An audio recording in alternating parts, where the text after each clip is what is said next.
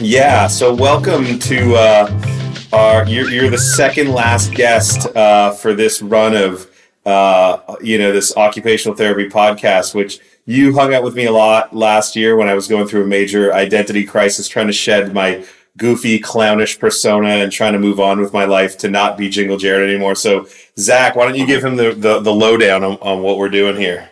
Yeah, Nick, basically, this is a show about Jared's second career, basically. He, was the Jingle King for 10 years, and now he has a 2-year non-competitive agreement. He's not allowed to make any jingles. So he's looking for a new career, and we've been interviewing a bunch of people at the top of their game all across all mediums, trying to see if maybe Jared can step into their shoes and see how they got to the top and maybe start his next career doing, what you do, which is create and run television shows as well as write. There you go. Do all that stuff. And Nick is an interesting guy because much like anybody who we've spoken to here, he's a multi-hyphenate.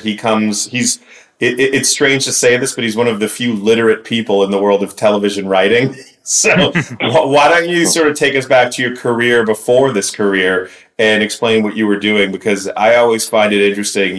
People ask me, hey, how did you get into jingles? And if I had a roadmap, I'd share it, but your story is as strange as anybody else's. So take us back to the beginning. Well, I got to kind of rush you through like 35 years. So pretty much the first half of my life, I was a visual artist. I was a painter and multimedia drawing. Born in Southwest Louisiana, went to Louisiana State, had an art scholarship there. And somewhere towards the end of college, my interest had kind of drifted to literature and philosophy, and I had become disillusioned by the visual arts and what I saw as a kind of manufactured value.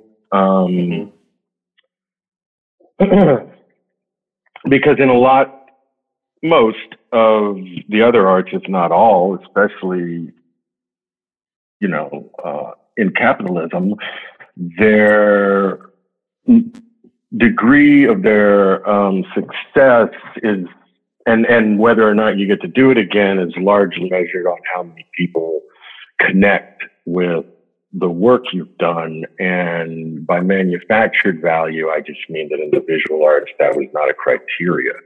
And started to see this in other areas, which is more or less the influence of postmodernism and this kind of hysterical relativism. But it was also super expensive to be a visual artist. And I was like really tired of being dead broke. And I realized that my visual art was often sort of bringing in some kind of narrative implication to what it was doing, even the more expressionistic things. And that I'd always liked storytelling, and I'd always found myself able to be very moved by a good story, and I think a lot of people are like that.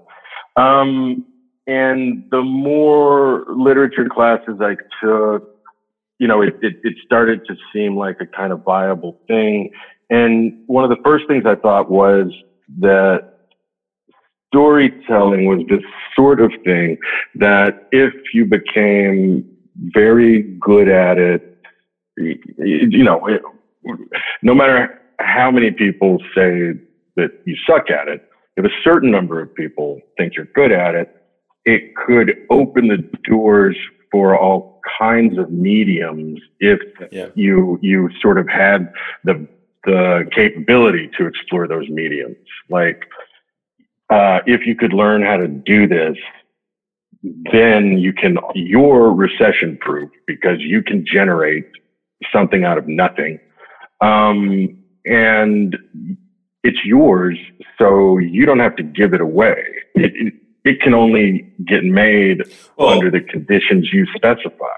There's a premium on storytelling, especially right now. Every other part of the entertainment business is shut down, but someone like you can stockpile and create stories. And, before we even get to, the whole True Detective of it all, the thing that I found really fascinating when I first, got to know you was, the book Galveston, and how that sort of was a pathway into where you are now in Hollywood, or I don't know if you consider yourself Hollywood, but you're in the system. You're definitely absolutely. Yeah. I mean, I'm no fan of the military entertainment complex, but I'm definitely part of it, because you'd be stupid not to be if you could. Yeah. So, kind of moved into thinking I would go to law school after college and at some point be a writer, do it on the side or something. I was really sick of being super poor. And I took an elective that was like an independent study novel writing course. And the teacher offered me a lot of encouragement. So then I thought, well, maybe I took my LSATs and everything. So maybe I'll just wait a few years and try to write. But then I just bartended for a few years, went to grad school just to have 3 years where I didn't do anything but try to write. And I told myself if nothing came out of it, I wasn't going to stick around or be somebody, who was like, I'm never going to give this up. I'm going to get to the business of living. But things,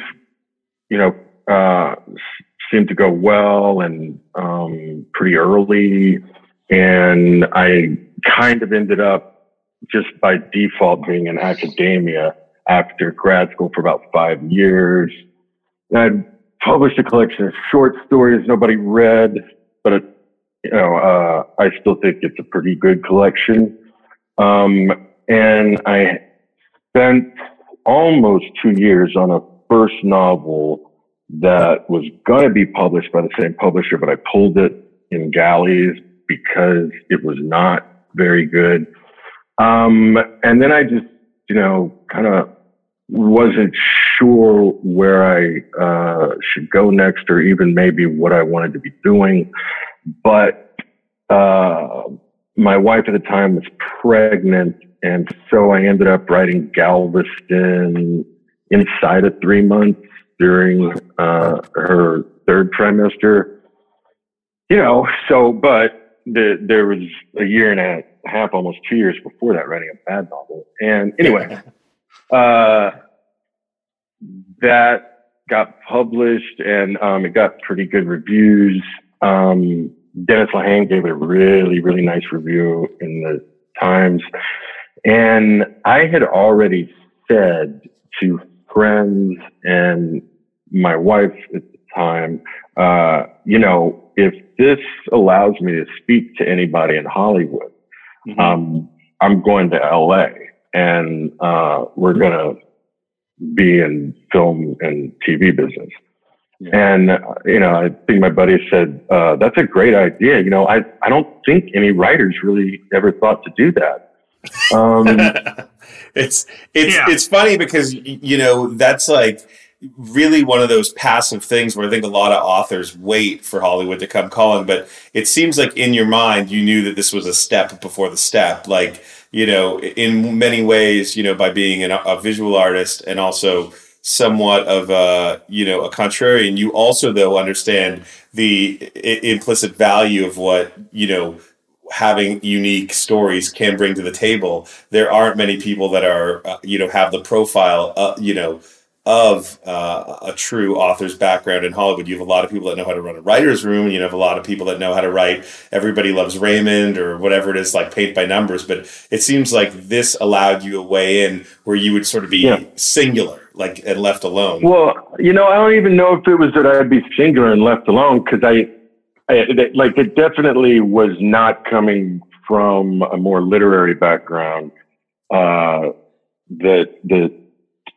provided me actually anything but skepticism, really. And I'll tell you, like, I've read several scripts by very, very good novelists, and they don't work in any way. But what I did was Galveston got optioned. I think for like $8,000, whatever. But that allowed me to speak to the Hollywood literary agents who had sold the option. And, I just asked them, well, look, what do I have to do to be up for the job of writing the screenplay? And, come to that, what do I have to do to get into the TV business? And come to that, how do you, what's the showrunner path? And they said, well, have you written scripts? And I said, no. And then they said, well, you need to write scripts. And if you write a great spec script and a great pilot, that can get you meetings. And then when but then when you have a meeting, it's on you. But you have to have those things. I said, okay. And, I understand it, but I didn't think they were taking me terribly seriously. And then I wrote 6 TV scripts in a little over 4 weeks. And that was, I wrote a spec script for Justified. I wrote 3 episodes of an original show set in my hometown. And then 2 other pilots. One was a bull riding pilot, and one was True Detective. And so I got a lot of meetings, flew out to LA twice and took a bunch of them. Got a staff writing job on the show The Killing, and got a deal with HBO at the same time to develop that bull rider script. And so that was great. But when I got to town, I also felt like I sort of what you were saying. I think 2 things actually helped me with what you were kind of getting at, I think. One was that when I came out, I felt like I had a lot of lost time to make up for. And so I kind of just decided to myself that I was treating this like fantasy camp. And I wasn't, you don't go to fantasy camp and go for the bunt or something. And, I just figured, look, if I do this for 2 years, I just, I will have made 5 times the money I would have made, being a professor, and it'll be a neat little adventure, but I'm not staying at the casino, when it's past time, or when I have to start playing with my own money, more or less. And then the HBO development thing taught me that I didn't want to develop. And so the way to not develop would be to put together as much of the show as possible ahead of time. And I'd always thought, after I wrote True Detective, I was like, oh man, if there was anything that was going to grab actors, really, it would be this. And looking at the state of movies, I thought it was, it was going to become a self-evident fact that good actors still wanted to act, and if you could give them a platform that wasn't going to demand, a 2 or 3 or 4 year contract, it was just a story, and they felt it was of enough quality that I thought you could get people like that. Anyway, yeah, and you immediately got big names into this thing. Like, how soon into your process was McConaughey and Harrelson, in this thing? And I also, your point that I just want to reinforce there is that everybody's stuck at home right now. I've officially run out of things to watch. How many times can I watch Chinatown, The Godfather? And I was actually thinking the other day, you recommended Fleabag, but like I went and I rewatched season 1 of True Detective again. There is a lot of content. There's not a lot of good content. So like, in order to, at peak, what I call the McConaissance, come back, here he steps into probably, I think, the defining role of the rebuild period of what McConaughey was doing. Yeah. Well, we were lucky to have him. And honestly, I had a feeling, I had asked out of my staffing job shortly after the second season started, and because again, it was that fantasy camp thing. It was just like, just go for it or don't. And Alejandro Inarritu had wanted to do True Detective and had asked for a second script. And so that's when I wrote the second script. That was about a year earlier. And, I love Inarritu. I'm Wow. super glad he didn't get it though. I would have, I'm sure, been sent home. And so with those two scripts, got together with Carrie and a producer who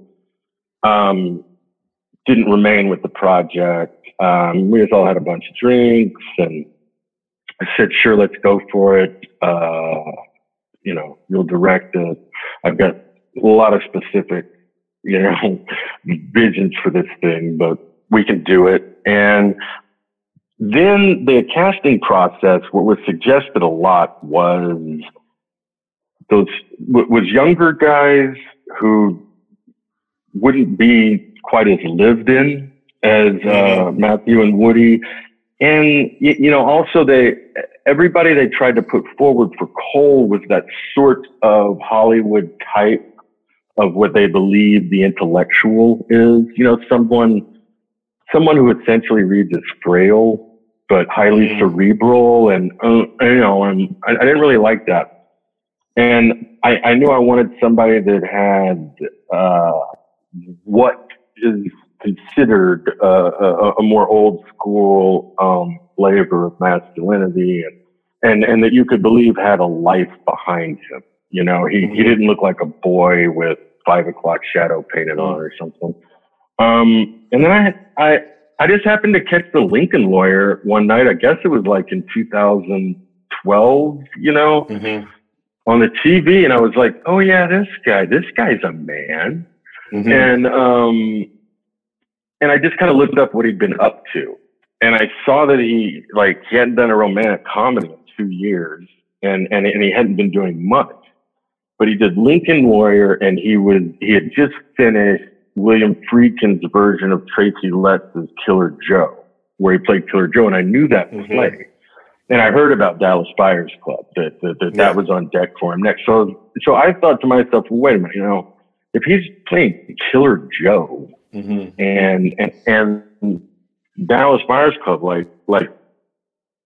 there's a possibility that he could go for this. I got a feeling, and if you just look at his choices, there's a real wild hair, sort of running through them. But the other producers, at the time, could only see him as Hart, Woody's character. They were like, "Oh, yeah, he's great for that." Well, if you really think about Matthew before Cole and before Killer Joe, I understand the perception they were coming from. I just kind of wow, it's making me rethink the whole thing. I mean, I can't even, now that I've seen it, I can't unsee it the way that I've seen it. Right. Yeah, well, right. Why didn't you try to maybe go with someone like Gary Busey in that role? Well, I don't know, because it's really a two-hander, and I don't know who could hold screen with Gary Busey. I mean, he would just kind of annihilate them with the force of his charisma and will. It's actually funny that he said that, because Busey was in Lethal Weapon, and you described, and I've never thought of this before, but the way that you described True Detective blew my mind, because it only makes sense when you say it. When I've said it to other people, they go, "Oh yeah, how did you explain it exactly? Your twist on." You explained that True Detective was sort of like a gothic Lethal Weapon or something. Oh, well, no, I was talking about the different seasons, and I was sort of just buttoning them all up in, a mostly self-effacing way. And I said, season 1 is a Southern Gothic Lethal Weapon with some great performances and some innovative structure to its storytelling. That was it. Anyway, we sent the script to Matthew ostensibly for the role of Hart, which I went along with because I thought, if he reads this, he's going to want, and if he wants to do this at all, he's going to want to play Cole. And if he wants to play Cole, no matter what these producers' preconceptions are, they have to go with it because now we have a movie star. And we had always, Woody Harrelson was always somebody we talked about, and we had been told from the jump that Woody just played a cop in Rampart. He doesn't play a cop. He doesn't want to do TV. Leave us alone, something like that. But then when we talked to Matthew the first time, Matthew was like, I don't know if you guys, who you guys are thinking of for Heart, but I was just wondering what you thought about Woody Harrelson. And we were all like, yeah, that'd be great. Do you think you could help with that? And so then I think a lot of it had to do with Matthew telling Woody, come on, let's do this. The scope of also time and in all I guess first and third season, really, with like how you play with time a lot and stuff like that. Is that something that you knew was like going to be a device when you were putting this thing together? Because it does wash over you like a great essay or a great book, seeing, knowing that I could pick up any episode at any given time and be able to, jump into it like a book with folded pages. Oh, that's really generous of you, man. Thank you. That's kind. Yeah, with the first one, yeah, all that structural stuff is completely in the script. Where it is in the show, for the most part, I think I, made a couple switches in editing, but that was always part of the first season. Was the story was as much how the story was told as it was the people it was about for me. Then the second season was a sort of kind of anarchic refusal to do anything or move along any lines from the first one.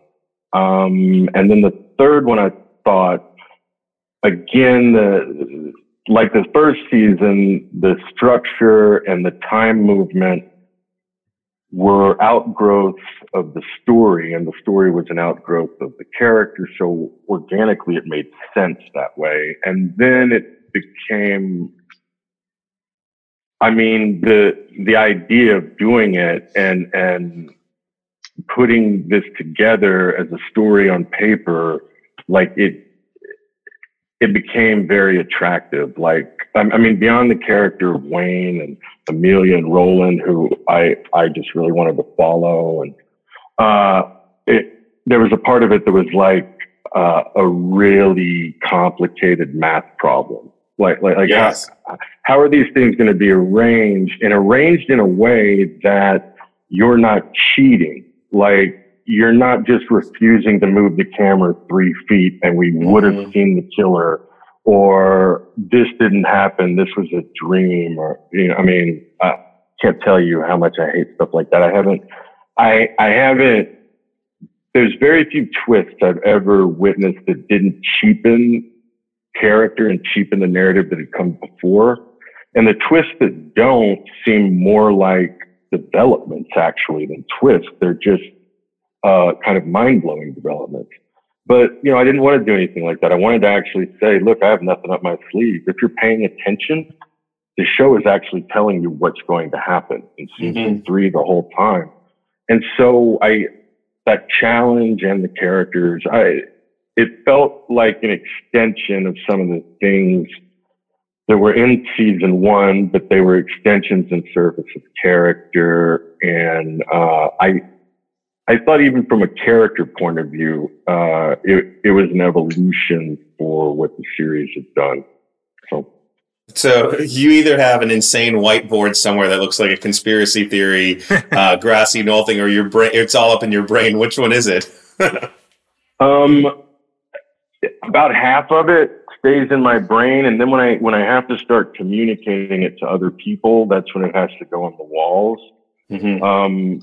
Like the first season, I covered the walls of, it looked like Cole's shed.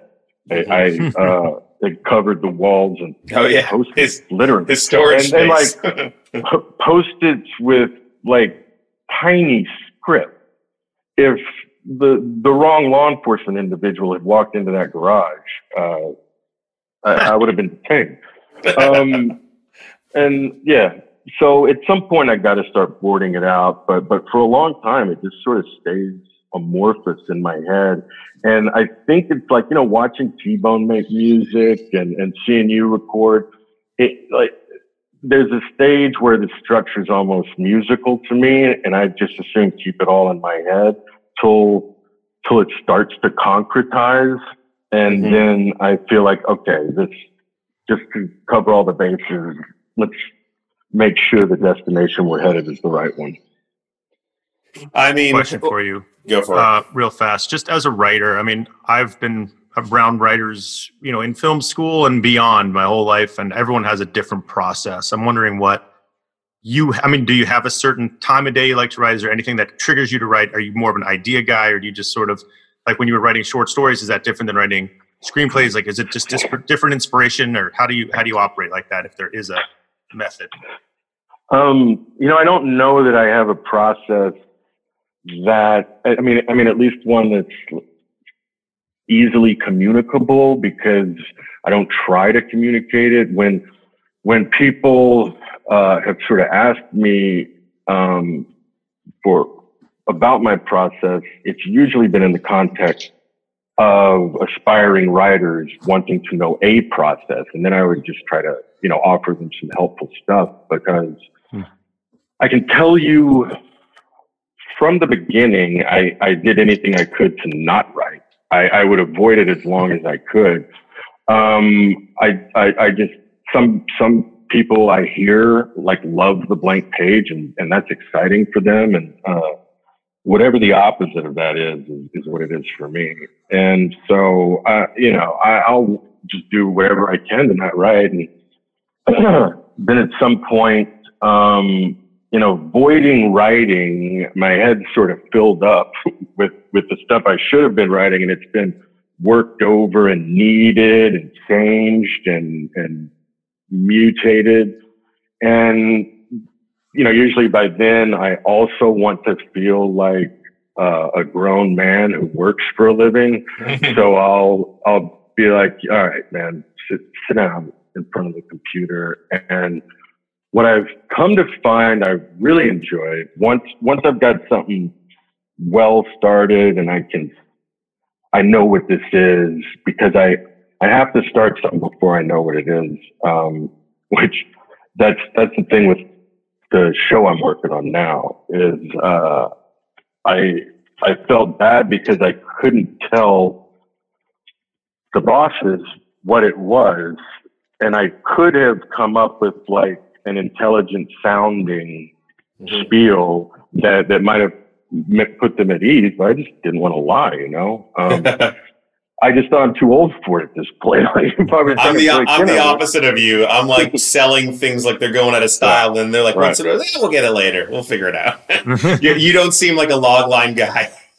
No, that was the thing about this show, is it was the first thing I'd sold that I hadn't written. And I'm a good salesman, but I have to believe in what I'm selling, and I don't know really what I'm selling until it's started to come to life at least a little bit. But what I found I liked as far as process is once something has started and I feel like I get the tone, I get the feel of what this story is.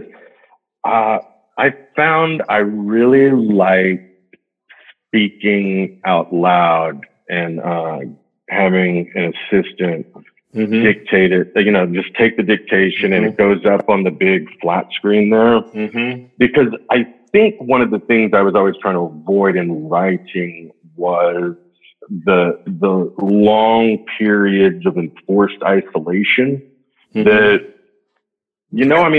I just think it leads to a lot of the more difficult re-entry problems artists have a lot of the time. And I picked this up from, working with Milch for a few weeks on his Deadwood movie is, I was like, wow, this is great, and it's social. It makes it feel like you have an audience, right? I read about his process, and I think that's fascinating.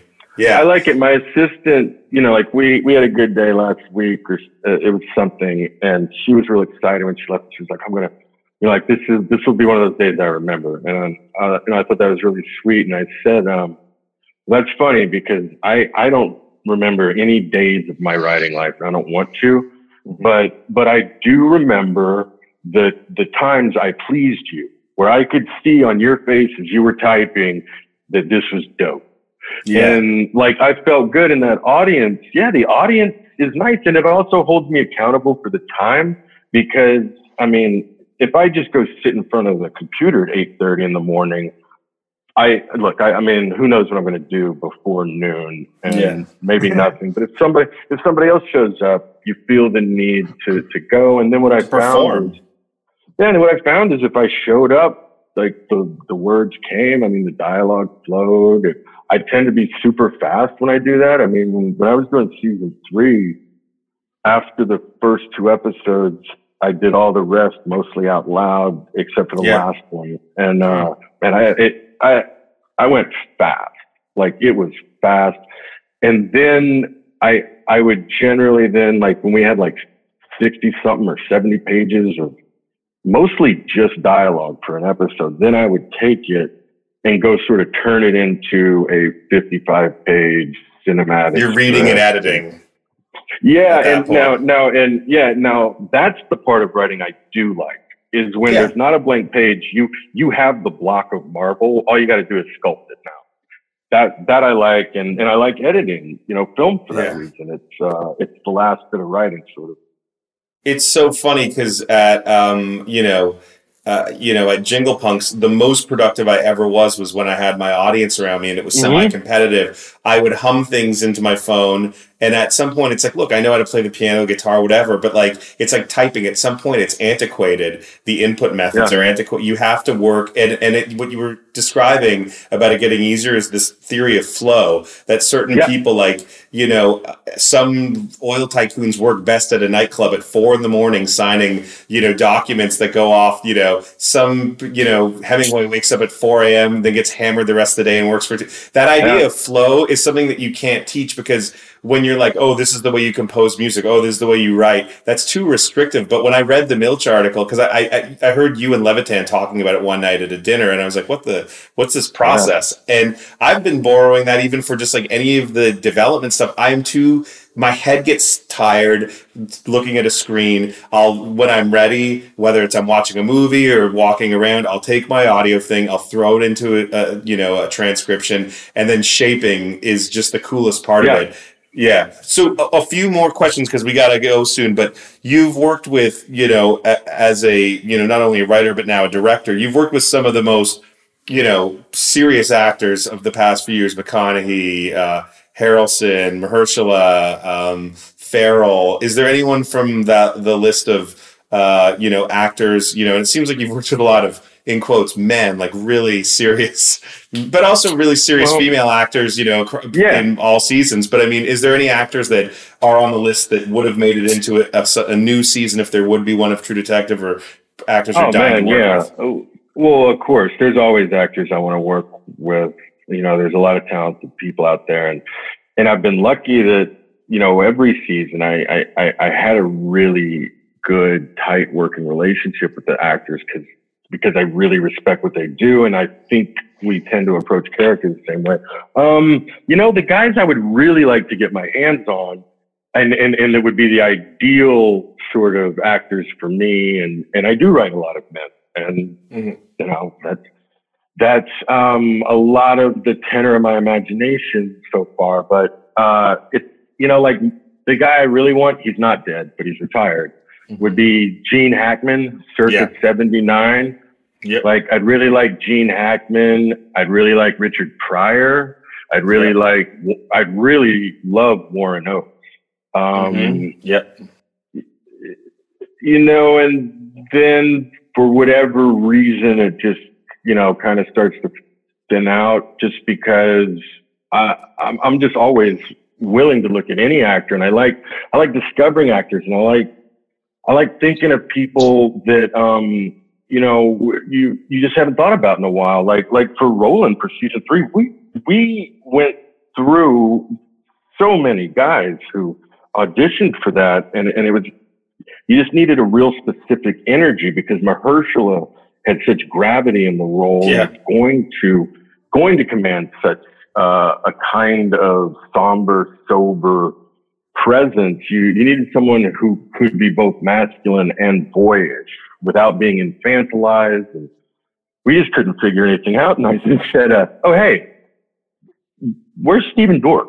You know? And he came in, and his audition took 10 minutes, and we said, "Thanks." And he's like, "Well, you want me to do it a different way or something?" I was like, "No, we're good." And he thought he'd blown it. But he was amazing. He just got it right there. Yeah. And it seems like, again, with that character, I can't see anybody really else in it. I know that we've played that, when I've played drinking games and been at the bar and being like, who could I see in any of these other roles? Once you've sort of definitively put them in there. You said at one point, is Robert Downey Jr., was he like an EP on the show as well? Or No. Robert and I, for a little while, were maybe going to do Perry Mason together for HBO. That would have been amazing. And then eventually I stepped off it because I had this idea for True Detective, and sort of I just wrote 2 scripts in fall of 2016, winter, I don't know. And then like I showed them to Susan, Robert's wife and producing partner. I was like, man, I kind of think I should go do this. And, I thought I thought the Perry Mason script I was working on was okay, but I was not, splitting the atom or anything with it.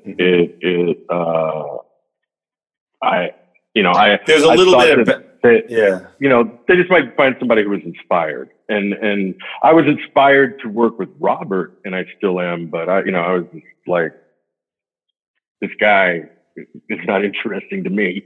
The person portrayed in this character. Anyway. Well, last thing before I throw it to Zach to wrap it up, which is that it's been really cool. Like I always say, I've been lucky enough to be a passenger in my own career, the same way that you said you were excited about working with T-Bone, seeing the music unfold. Like even when I was doing the podcast last year, being able to bounce ideas off you. And, I don't know if anyone out there listening knows, but Nick helped me come up with a story for the back 2 episodes of Bear and a Banjo, which just got nominated for a Webby. So you can throw that on the resume there. Not that you need it, but it was really cool to see the math mind. You called me at a moment where we had 20 minutes to talk. And as soon as you started talking, I was like, shit, I better write this down and record this, because you blocked out the action in a way that, again, unless someone's done the exercise of explaining what's an episode, it's like you had it written in your mind. It's like, well, they start here, they go there, then this happens. And I was like, shit, that's from here on in, that's the only way I'll ever be able to explain to people how to write an episode of a podcast or a concept. You have to actually have the A, B, C, and D. And it wasn't even a formulaic conversation. It was just the same way that I bounced, comedy ideas off Levitan or David Spade. Their minds just think about it a certain way. And I think that the one lesson I've learned along the way is that I've been able to borrow attributes from all these great creators around me to make my own mishmash soup of how I'm going to be a creator. Yeah, man, I think you're absolutely right. That's sort of the thing that when people ask you, how'd you do this or how'd you do that? I think the honest answer is, it's really too complicated to put into words. And if I could, it would not help you, because you are going to have to figure out your way. Sort of like people have to figure out their spirituality or whatever. Most of them have the exact same goals. You're just going to have to find your personal methodology. And, getting to my process, I'm so aware, about, is there a certain time you write? Is there this? Is that? I'm so wary of creating to any kind of superstition. I just try to report regularly. And, I've been writing on my phone a lot lately, because I'm just if I have an idea, put it down. It's going to make tomorrow's day so much easier to start with this, instead of walking in Okay. And I used to see John Singleton, who was a buddy of mine. Cool, man. He used to, mid-conversation, stop at a bar and step away and talk to his phone or open up his yellow pad. I was like, what are you doing? He's like, I'm working on Snowfall. He's like, I just got a snippet of dialogue. I have to mail it to myself or I won't remember it. Like, I love stuff like that. That's what you learn. After, like, for me, like, 15 years, I was like, wait, why do I think I'll remember anything? I never do. The most I remember is that I know I had something to remember. And, well, this is... Yeah. It's awesome, man. And this was, an amazing conversation. Zach, what do you think? Occupational therapist here. First of all, was I in one of those episodes that Nick wrote of Baron of Banjo as an actor? Because if yes, so, you were. I've technically worked with Nick. Yes! Throw it on your whatever the web version of IMDb is. I don't know who I played. I'm glad we finally got to meet Zach. Yeah, we finally worked together. I know you've heard my work. No, I knew you were going to kill it. Yeah, thanks, man. Thanks. Writing, I think, Jared. Yeah, Jared is a guy who sends me amazing ideas every day. We bounce back within each other. We've worked on scripted podcasts now together this last 3 months, and I absolutely think he has a writer's mind. I think if you wanted to, you could, sit. If you can get your ideas down and. I've seen you write. I think you can do it. I think you have great ideas, and I absolutely think you could be a TV writer or a film, even a novelist or a short story writer if you wanted to. Well, if you can focus on other things. Yeah, what I would tell you is you could. I don't know if you want to be a novelist or a short story writer, but I guarantee you could be a television writer. Thank you. Both of you could be television writers. Thank you. That's Zach. I don't know if you're even literate, but you could be a television writer. Right. We've seen the guys in the Tommy Bahama shirts. Not necessary. Not necessary, boys. No reading required. Well, this was I call this my COVID masterclass because I'm sitting with some of the greatest minds across all different industries, and I really appreciate you coming on. I hope you're safe. Bro. I hope everyone's well, and I will let you get back to whatever you're working on there. What can we expect next from you? Anything you can talk about or no? Well, hopefully it is the show for FX on Hulu that I've been working on. I don't know if I can say much about it because I keep changing it, and they have to still want it, and McConaughey has to still want to do it. But I'm really excited about it, and when I can talk about it more, I'll definitely tell you all about it. Awesome. Thank you so much. I'll let you get back to your day, and I'll speak soon. Yeah, thanks, buddy. Cheers, brother. All right, man. Bye. Take care. Thanks, Zach.